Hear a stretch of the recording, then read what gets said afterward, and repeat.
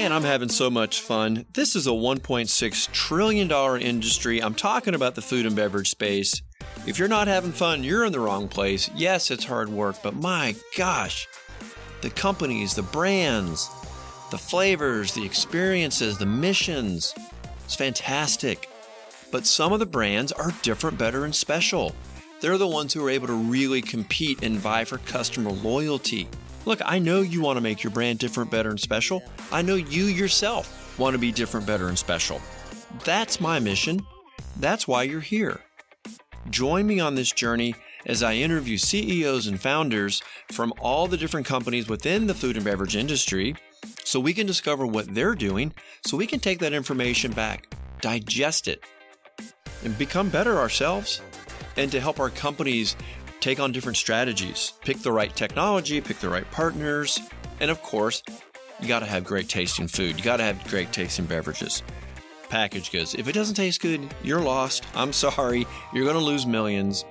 If you're new here, take the 5-episode challenge. Go back, pick out some brands, some CEOs, some topics. If you love the content, subscribe. You're going to find it on every podcast platform once or twice a week. But I also publish them on LinkedIn, because that's where we kind of hang out. So when you see it on LinkedIn, stop by, make a comment, share it back into your food and beverage network. I would appreciate it. The brands would appreciate it. To all my loyal listeners, thank you so much. You guys are awesome. Thank you for being with me on this journey. Thanks for coming along on this mission for the past 2 years. If you are considering a strategic job change, message me. Let's have a confidential conversation. If your brand is growing and you need to attract experts, you also need to contact me because I have created a different, better, and special recruiting system. I promise you, no other search firm in America is doing that. Who am I? I'm Tony Moore. I'm an expert food and beverage headhunter, semi-professional podcaster, and I'm here each and every week. Stay tuned for this week's episode.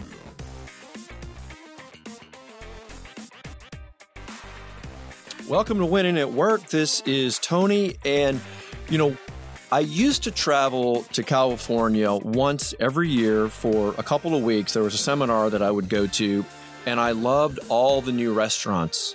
And there's a whole different category of food and restaurants on the West Coast. And recently I discovered I don't want to say a trending restaurant because this is more than that. It's more than a trending restaurant. This is an organization that has over 180 locations. They've got 150 roughly in development, and they're throughout 22 states. And by the way, Steve, I'm looking forward to when we do open up Georgia. Me too. I know you're getting close. You're getting close. We'll be there shortly. You're dancing around. I know we need to go ahead and just come on into Georgia. And I'm really pleased to welcome in Steve Schultz today. He's the CEO of Nectar Juice Bar. And we've got a lot of things that we want to talk about within the restaurant space, trends, but particularly he's got a unique strategy how he goes about franchising. And that's a very important topic for many entrepreneurs that are trying to expand their mission, their purpose. Do they do it with company-owned stores? Would they rather do it through the franchise model? So we have a lot of interesting things to talk about. Steve, welcome into Winning at Work today, sir. Tony, appreciate it. Looking forward to our conversation, and all's good on our end. So I would say all is well on your end with 180 locations. In fact, we were just kind of joking around getting all of our tech issues sorted out. But for a man with 180 locations, you've got a full head of hair. I would imagine that would put a lot of pressure and stress on a CEO. Well, surprisingly, I don't think it does. Nectar's been a success, and I'm not so sure it's me as much as it is our team. I think that the team that we've assembled, I'm not a micromanager. I give them a lot of responsibilities and a lot of runway. I trust them implicitly, and I'm there usually for the global view and for the vision and things of that nature. That doesn't mean I don't stress, because I do. And that doesn't mean I don't push, because I do push hard, and I'm not one of those, pat on your back, warm kind of guys sometimes. But I do think that, culture, camaraderie, teamwork, the journey of the folks, and everybody that's been here together is what's made Nectar special, for me and Alexis and others. Well, listen, you really touched on something there, because we've had this conversation before. We don't get into it as a regular topic, but culture does eat strategy for breakfast. If you've got the right people, the right mission, and the right vibe, then you can really overcome a lot of issues. And you guys are growing. You definitely, there's obviously something that's working, and I would love to dig into that a little bit more. But before we do, tell me a little bit about just the origin story. How did this come about? Why, why Nectar, and why start it the way you did? The impetus behind Nectar, was really a simple idea. The idea was that, back, in 2008, 9, 10, we were looking at, this category, the juice space. Sometimes I go work out, and run 40 minutes and, get a smoothie, and 6 months later I still weigh the same, and I couldn't really figure it out. It didn't make sense. And one day I was at one of the legacy brands, and I opened up and looked at the nutritional deal on it, and sure enough, I had more calories, more sugar, more carbs than I lost in my entire. Then you burned off in the 40 minutes you were on the treadmill, right? Yes. Yeah, and so I think what happened was, I think that whether it be the Jamba Juices of the world or whomever, I think they started with great authenticity when they first started, 30, 40 years ago, or whenever it was. And I think, like a lot of companies, they went down that slippery slope. And so the idea that Alexis and I had was to reinvent the juice space the way that Starbucks reinvented the coffee experience. And it was my belief that we needed to get rid of fillers, get rid of the sugars, the crap, the ice cream, the yogurts. All that hidden, the fats and all the unnecessary sugars. Oh, it was awful. What was going in those drinks was awful. Simultaneously, you did have the alternative of things like the organic juice bars and some of these, alternative markets, like a Mother's Market that sold juices. But to me, those were very intimidating. And I visualized going in there and having like a carrot juice and having to choke it down, or a wheatgrass shot or something. So when we looked at it, she and I are not big, Alexis and I are not big fans of huge menus. We like things very simple, more like In-N-Out Burger and such. It's amazing. Oh, I love In-N-Out. It's the best. And so what we did is we came up with 3 categories: juices, smoothies, bowls. We had 6 juices, 6 smoothies, 4 bowls. And, I was tasked with, basically running the company and getting up and started, and Alexis with, formulating the drinks. And, and I think that's where the real magic happened, in the sense of, our goal was to make it affordable, make it accessible, make it authentic, make it real. And again, not like letting processed stuff through the doors. And again, our juices obviously are pure and whole fresh juices delivered daily. Our smoothies have house-made nut milk in them. House-made nut milk and coconut water is only the 2 things we allow. And then we have organic acai that makes the bowls. And, that's a very popular superfruit right now. Acai. It is. There's a category that's gone up quite a bit, and our bowls, I think, are great. And we're the first people to put it on the menu as a main category item, back then. And and it's funny because we started Nectar. It's a 900 square foot location. It was a former Starbucks. They had left over some equipment in there, and I called the landlord and asked to buy the equipment for $5,000, and he's like, okay, And then I talked to a buddy of mine who actually was over last night, who was an architect. He was a landscape architect, not just an architect. I said, hey, I'm thinking about doing this store. Can you design something up for me? And he didn't know anything about retail. And frankly, I had never been in the retail space. I'd never been in the restaurant space, never been in the franchise space. Neither had Alexis. And but he drew it up, and we looked at this literally as sort of a side project. We thought it was good for the community. We thought it was good for us. And we invested about $50,000 to open up that first store. And today we'll finish the year at a little over $125 million in sales. So, yeah, that's incredible. So that is incredible. And I was noticing too, you've got a pretty good revenue target for your franchisees too. I noticed that it's one of the highest in the industry too. So it's definitely coming down to the bottom line too for your operators. Well, that's the only way you've got. If people don't put the franchisee first, I think they're crazy. And people have to understand that's who your real guest is. You've got for us, we treat our goal is treat one guest at a time. When the very first guest came in, if they could walk in the store, walk out in a better mood than they walked in, and if we managed the finance okay, and there were a few bucks left over at the end of the day, we did a good job. If they walked out in a bad mood, we didn't really deserve any money.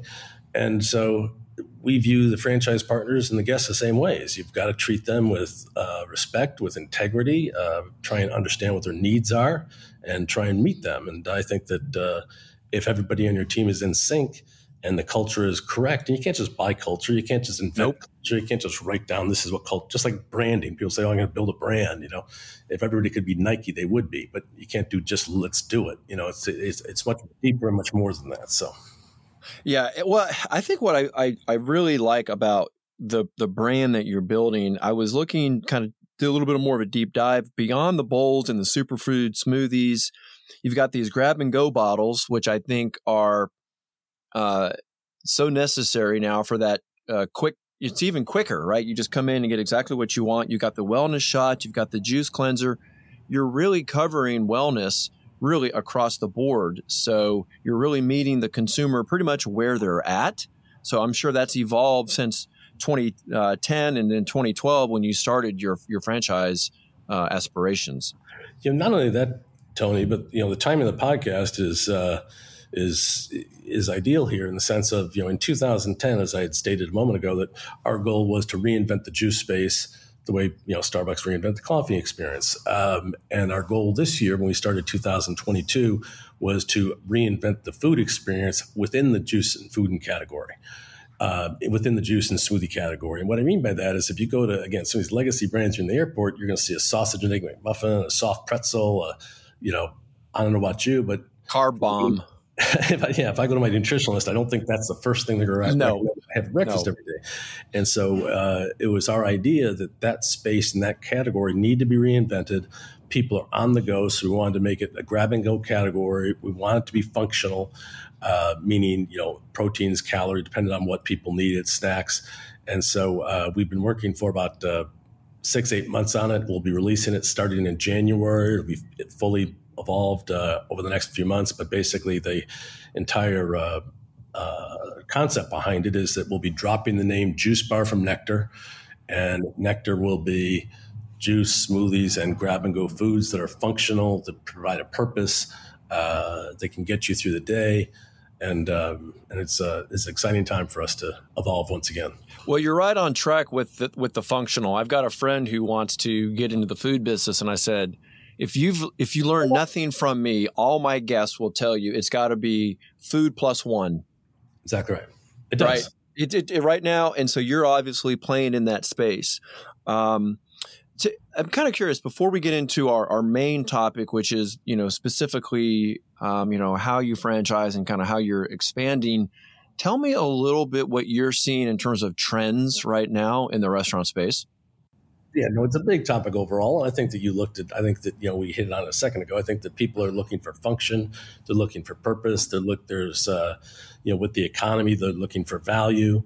They're looking for, speed of service. They're starting to look for experience once again, where a lot of it was, you've seen people start to go back into restaurants. Are you seeing foot traffic up?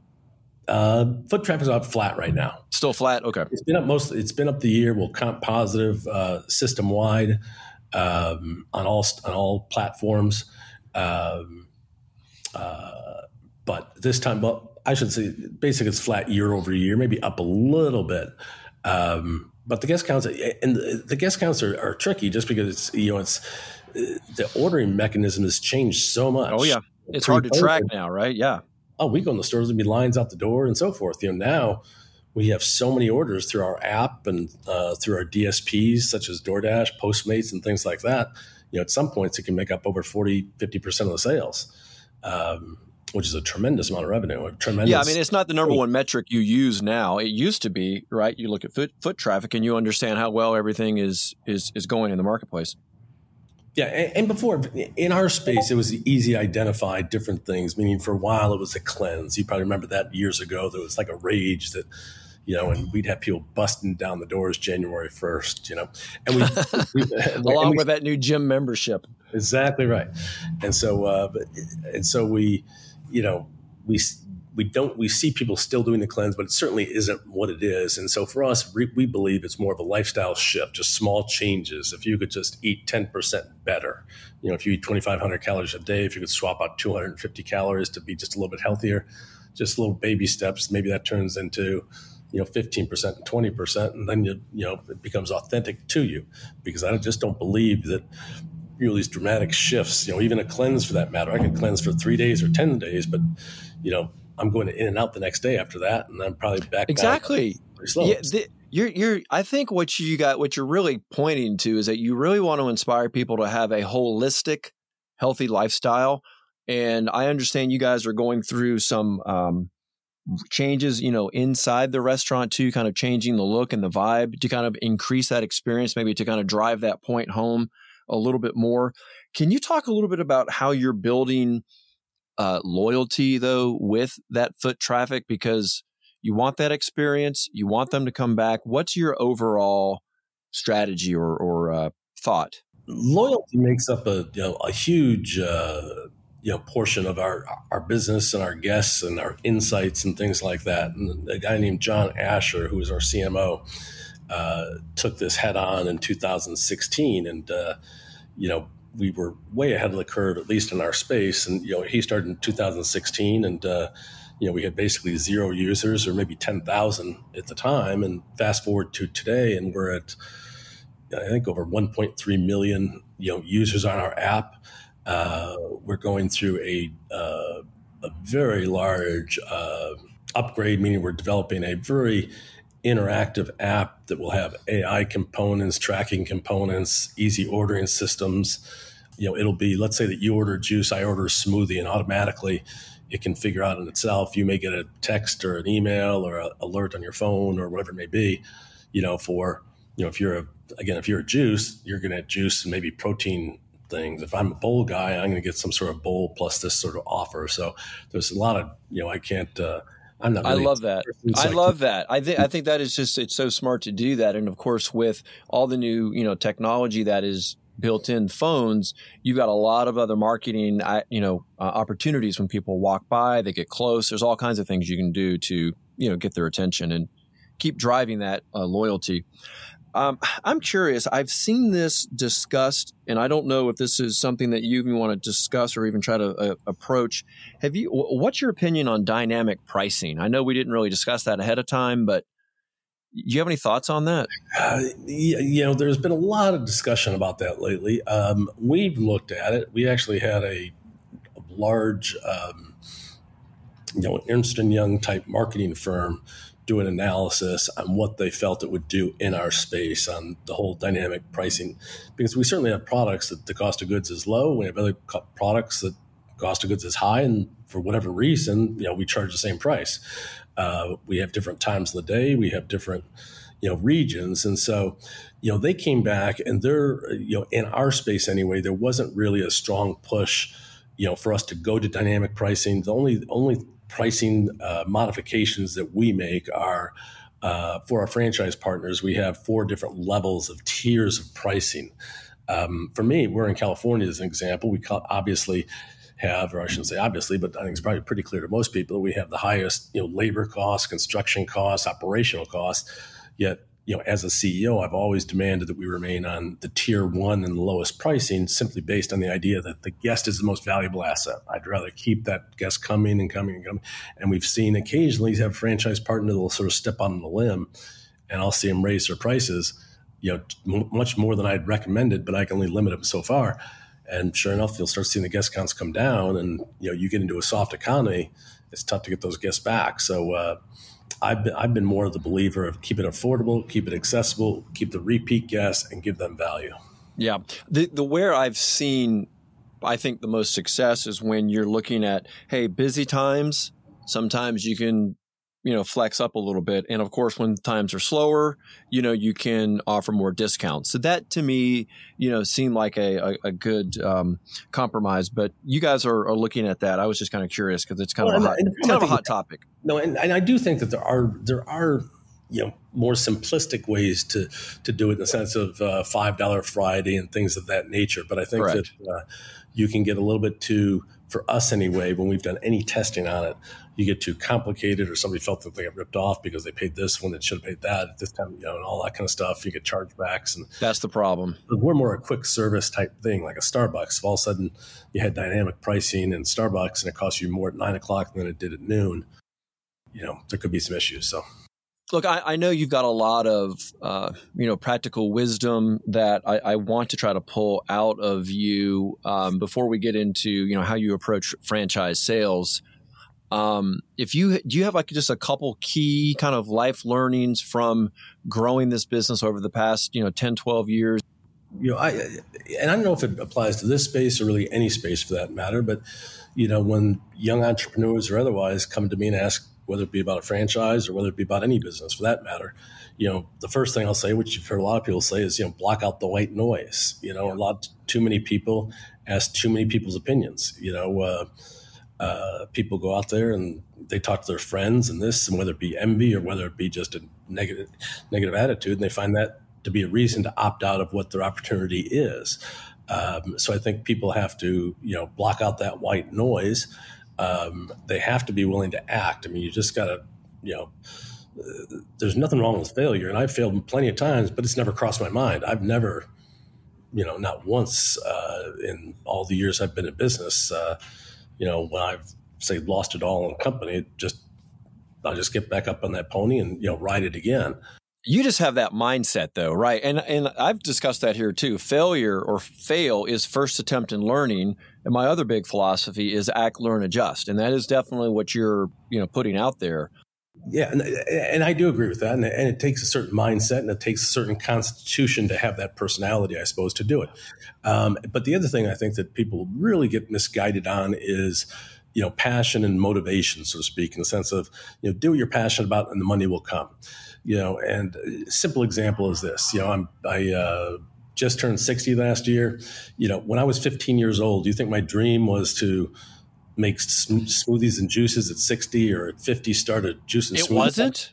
I know you find that surprise. What? No, it might have been, but I'm just saying. It was, how many more lawns can I cut because I want to buy this new bicycle or something? I don't know. Exactly right. I was mowing lawns and I was going to 7-Eleven and getting Big Gulps and Snickers and things of that nature. And, and Topps, the latest Topps baseball card pack. Exactly right. And so I think, and what I mean by that is that, you hear, find what you're passionate about and the money will come. And the passion isn't the end result. The passion is the journey. It's the people. There's been nothing I've been more passionate about than nectar, but it really has nothing to do with, yes, it's nice that we're selling. I love selling a product that's good and healthy for the community and giving back to the community, but it's the people, it's the everyday, it's the whole process and the journey. And I've got a lot of friends that are former, big, professional hockey players, football players, and basketball players that are friends of mine.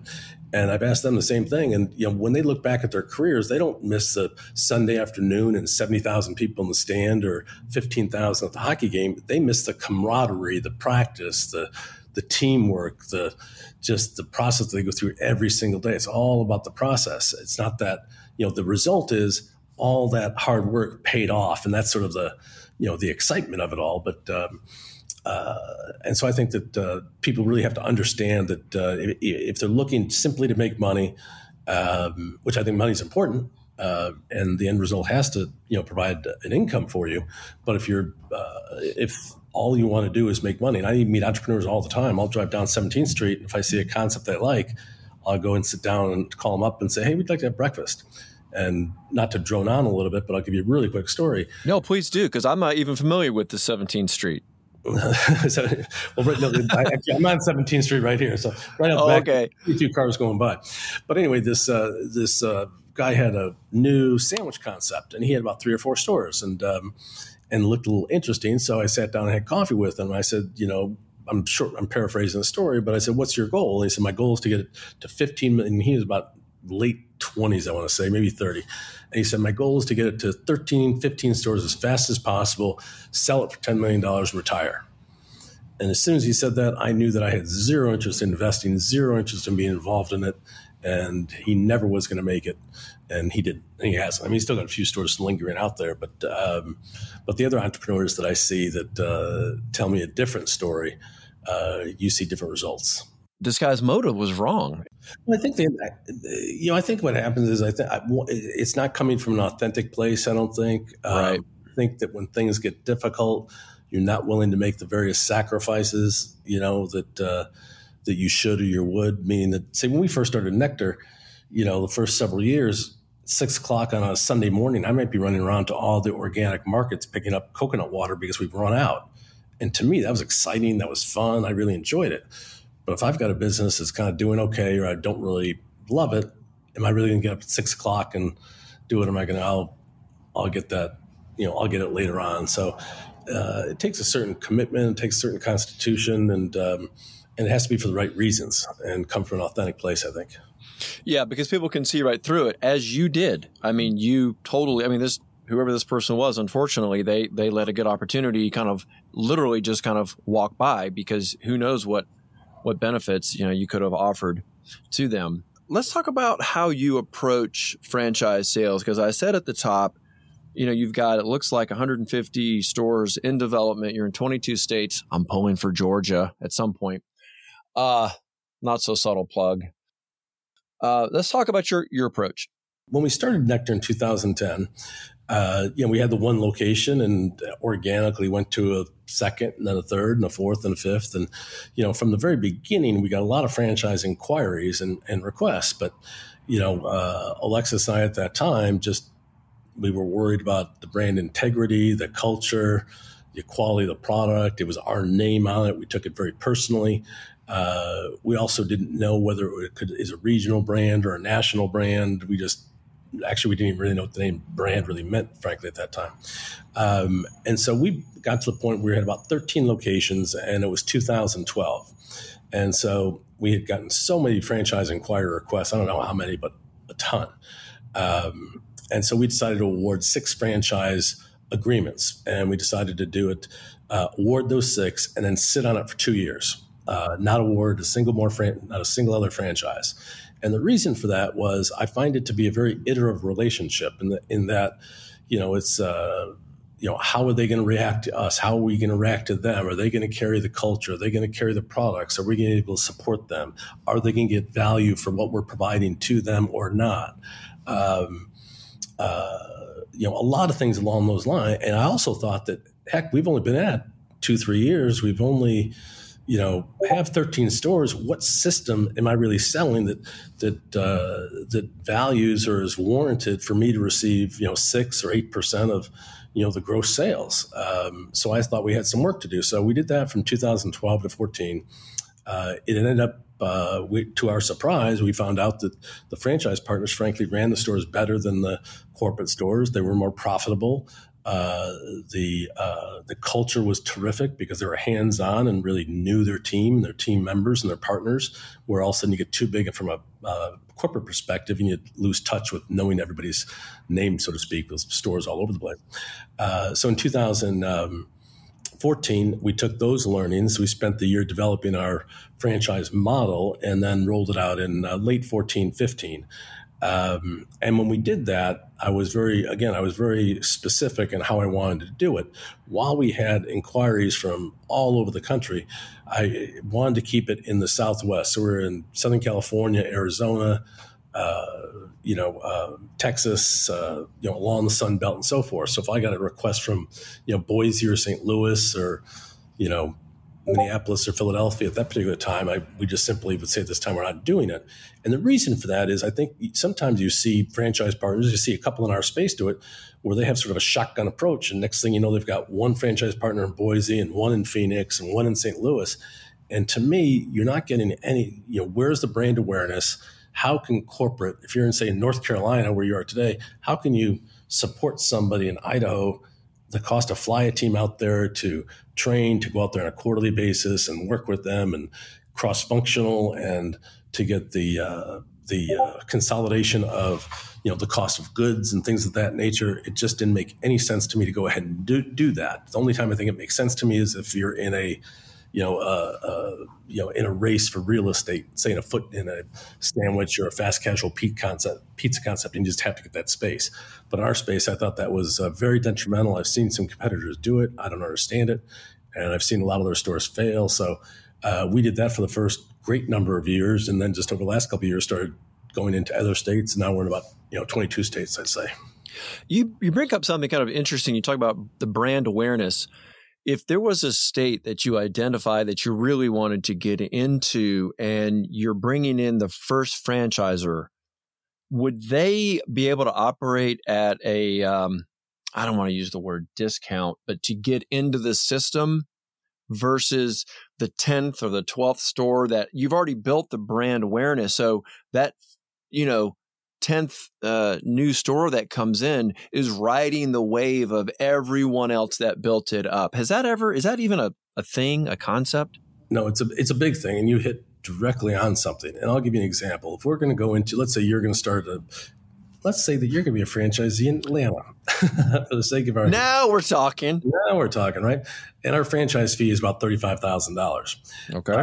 And I've instructed our team that, I expect that $35,000 to be reinvested directly into that Atlanta market. What I want to see is 3 stores in that area as soon as possible. And the only way we can do it is by making that franchise partner successful. And the only way we can make that franchise or help that franchise partner be successful is through brand awareness, getting on radio, getting on TV, getting press releases, getting a street team out in the field, running promotions, every thing in the sun to go ahead and do it. And, when we've done that, the acceleration of that franchise partner and his multi-unit growth accelerates exponentially. Because you're right, you go into, right now we have 30 stores, give or take, 30 locations in Phoenix. I could open up a store and I barely have to send 10 cents and they'll know who I am and where we are and things of that nature. I go to Atlanta, they don't know who the hell I am. And a lot of these, when I was referring to these other franchise groups, sometimes they're using that $35,000 as, a means of operations. They don't have the capital, and so they're using the franchise fees. It's like income versus you're making it as investment. No, I look at it as investment. So I don't tie that to our projections on profitability. I tie that to reinvesting in the community. Yeah, I love that. I imagine that you're also seeking out like-minded entrepreneurs, that are also kind of focused on that brand mission, right? That share kind of your same passion. Yeah, no, I think people have to share the passion, for health and wellness in the community. That doesn't mean they have to be able to run a marathon or anything. It just means that, that's, something that they believe in. And one of the other things that we learned that I didn't touch on earlier when we were going through part of this testing phase was, that too many brands don't go far enough in the proof of concept. As an example, we went into Denver, we went into Dallas, all these locations we're talking about. We went in with corporate locations. Is it fair for me to ask you to spend, your life savings and go to a market that we've never been to? We don't know anything about. It's cold. It's, so therefore, we went into Denver, and sure enough, Denver, you'd think on a Sunday snowing when the Broncos are playing that sales would be soft. That store reopened up in 2012, and first year did over $1 million. I think it's done over $1 million, since then every year. And now we've expanded and grown the market. And what we also found was that you're talking about our AUVs. Our AUVs are probably about $200,000 more than, anybody else in our space. But the reason for that is we're more of a lifestyle brand. Our season starts January 1st, kind of like you referred to the gym memberships and health and wellness. That kicks off January 1st, where the traditional brands are more in the yogurt, ice cream type or viewed in that category. Their season kicks off usually spring break goes to Labor Day, and then soft from there. So going to these areas such as Texas, going to areas such as Colorado and otherwise, I think was an important test for us to see if there's something that could go in the flyover states and be national. Yeah, that really just makes sense that you go in and kind of warm our market up. I think that would put people at ease to know that, you're putting your own money, time, reputation on the line as well to, as you say, kind of warm it up. I love that. Something else that you mentioned to me, maybe, could you explain what you mean by transparency? Well, there's a few things. One is, when we talk about franchising in general, one of the things that you'll see, and you see in the market, anybody could look it up, and it doesn't matter the industry. It could be our space. It could be, fitness, health, wellness. It could be anything really. And you could look at the corporations or franchisors and find out how many locations they have. And quite often you'll find they'll have, say, 1 to 3 to say 5 franchise corporate locations, and the rest will be franchised. Now, if I owned 1 or 2 or 3 in, say, just in Newport Beach as an example, what learnings does that give me to sell franchises in Houston and Dallas and whatever? I mean, what value does that, 6% and the 2% ad fund and all that kind of stuff? What kind of systems have I really built to justify, the ends there? And I just don't think that enough franchise partners think it through enough from that perspective. Now they think, oh, we've done it. We have, processes and systems, but by that they usually mean they have ordering platforms, meaning for cost of goods or labor metrics or whatever. But, we still have over 30 something corporate stores, and we'll test everything in our corporate stores before we go, to our franchise partners. I'm going to test on ourselves first. I don't want to put them at risk. And you also got to understand that, different DMAs have different requirements, meaning that what somebody desires in Newport is slightly different than what they desire in Houston. So when we do our marketing calendar, we have a national marketing calendar, of course, but we also have a regional DMA that covers each DMA because, and the contribution to that meaning of that is that the franchise partners in that region have a conference call with our marketing team to determine, hey, what is their guest looking for? What are the needs? What are the franchise partners? And we try and develop, messaging and or products that fit into that DMA. I mean, for the most part, everybody has almost the exact same menu items, but the messaging, or education might be a little bit different. So maybe I shouldn't be looking for barbecue then when you come to Georgia. Don't look for a barbecue smoothie or something like that. That one didn't make it out of the lab, did it, Steve? Yeah. So as far as and your initial question was the transparency part, and I think that transparency goes to the ingredients. It goes to our corporate location. I've always had, say, an open door policy. Sort of glass door, glass office. People come in anytime they want. There's no task too big or small for me or for anybody else. So our belief is we all, pitch in. We're clear on and transparent to anybody and everybody. And, even when I talk to the competitors, I'm happy to go out to dinner and talk to them and share ideas. And a lot of them I've known quite well.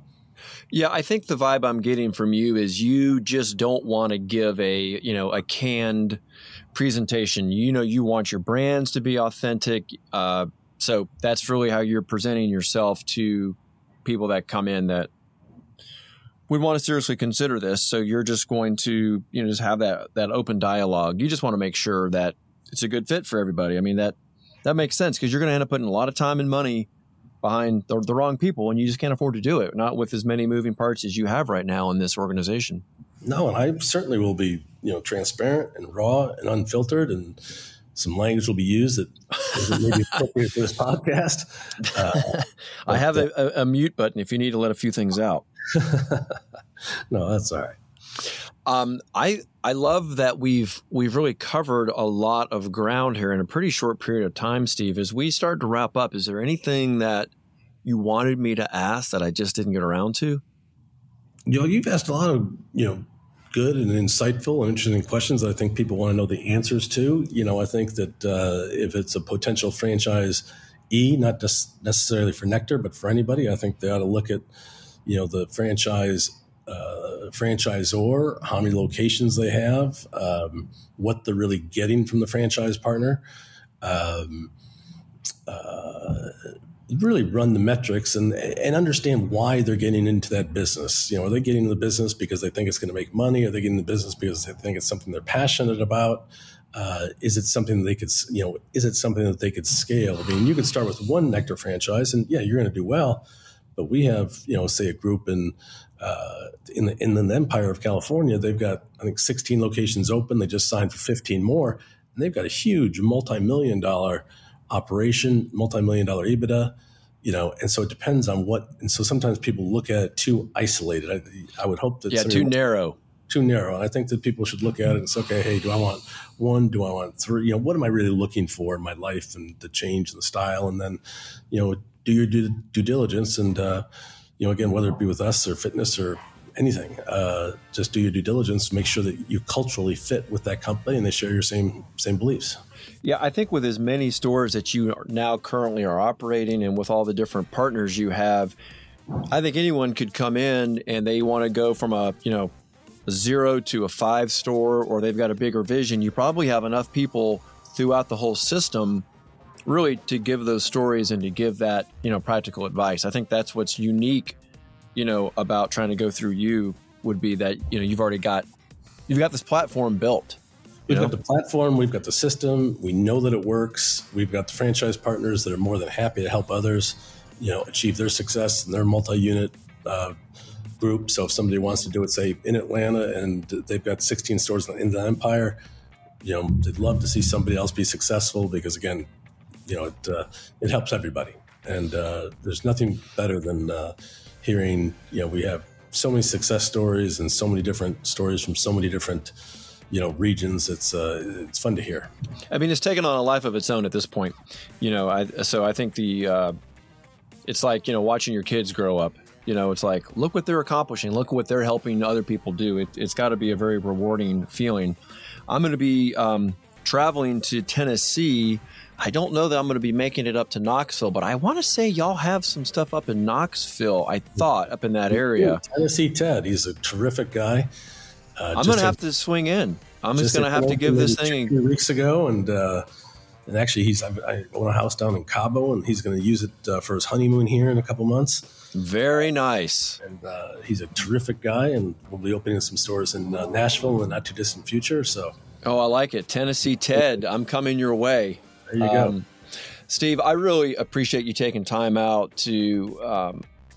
We did kind of a flyby. I think I wanted to pull a lot of information from you. I think it's been very eye-opening, and appreciate you again making time out, checking out your new podcast studio. For those of you, this is an audio-only podcast. He's got a beautiful studio. You're forcing me to up my game. Yeah, there you go. Exactly. Yeah, gonna have to step this up. We're gonna have to move out of the vacation rental and get back into the Georgia market so I can get back to my normal studio. Exactly. And if I get back your way, I'll make sure to look you up and we'll go grab a drink or something. Absolutely. I would love that. Steve, thank you so much for joining us today. Hey, Tony, really appreciate it. Enjoy the rest of the day, rest of the week, and enjoy the holidays.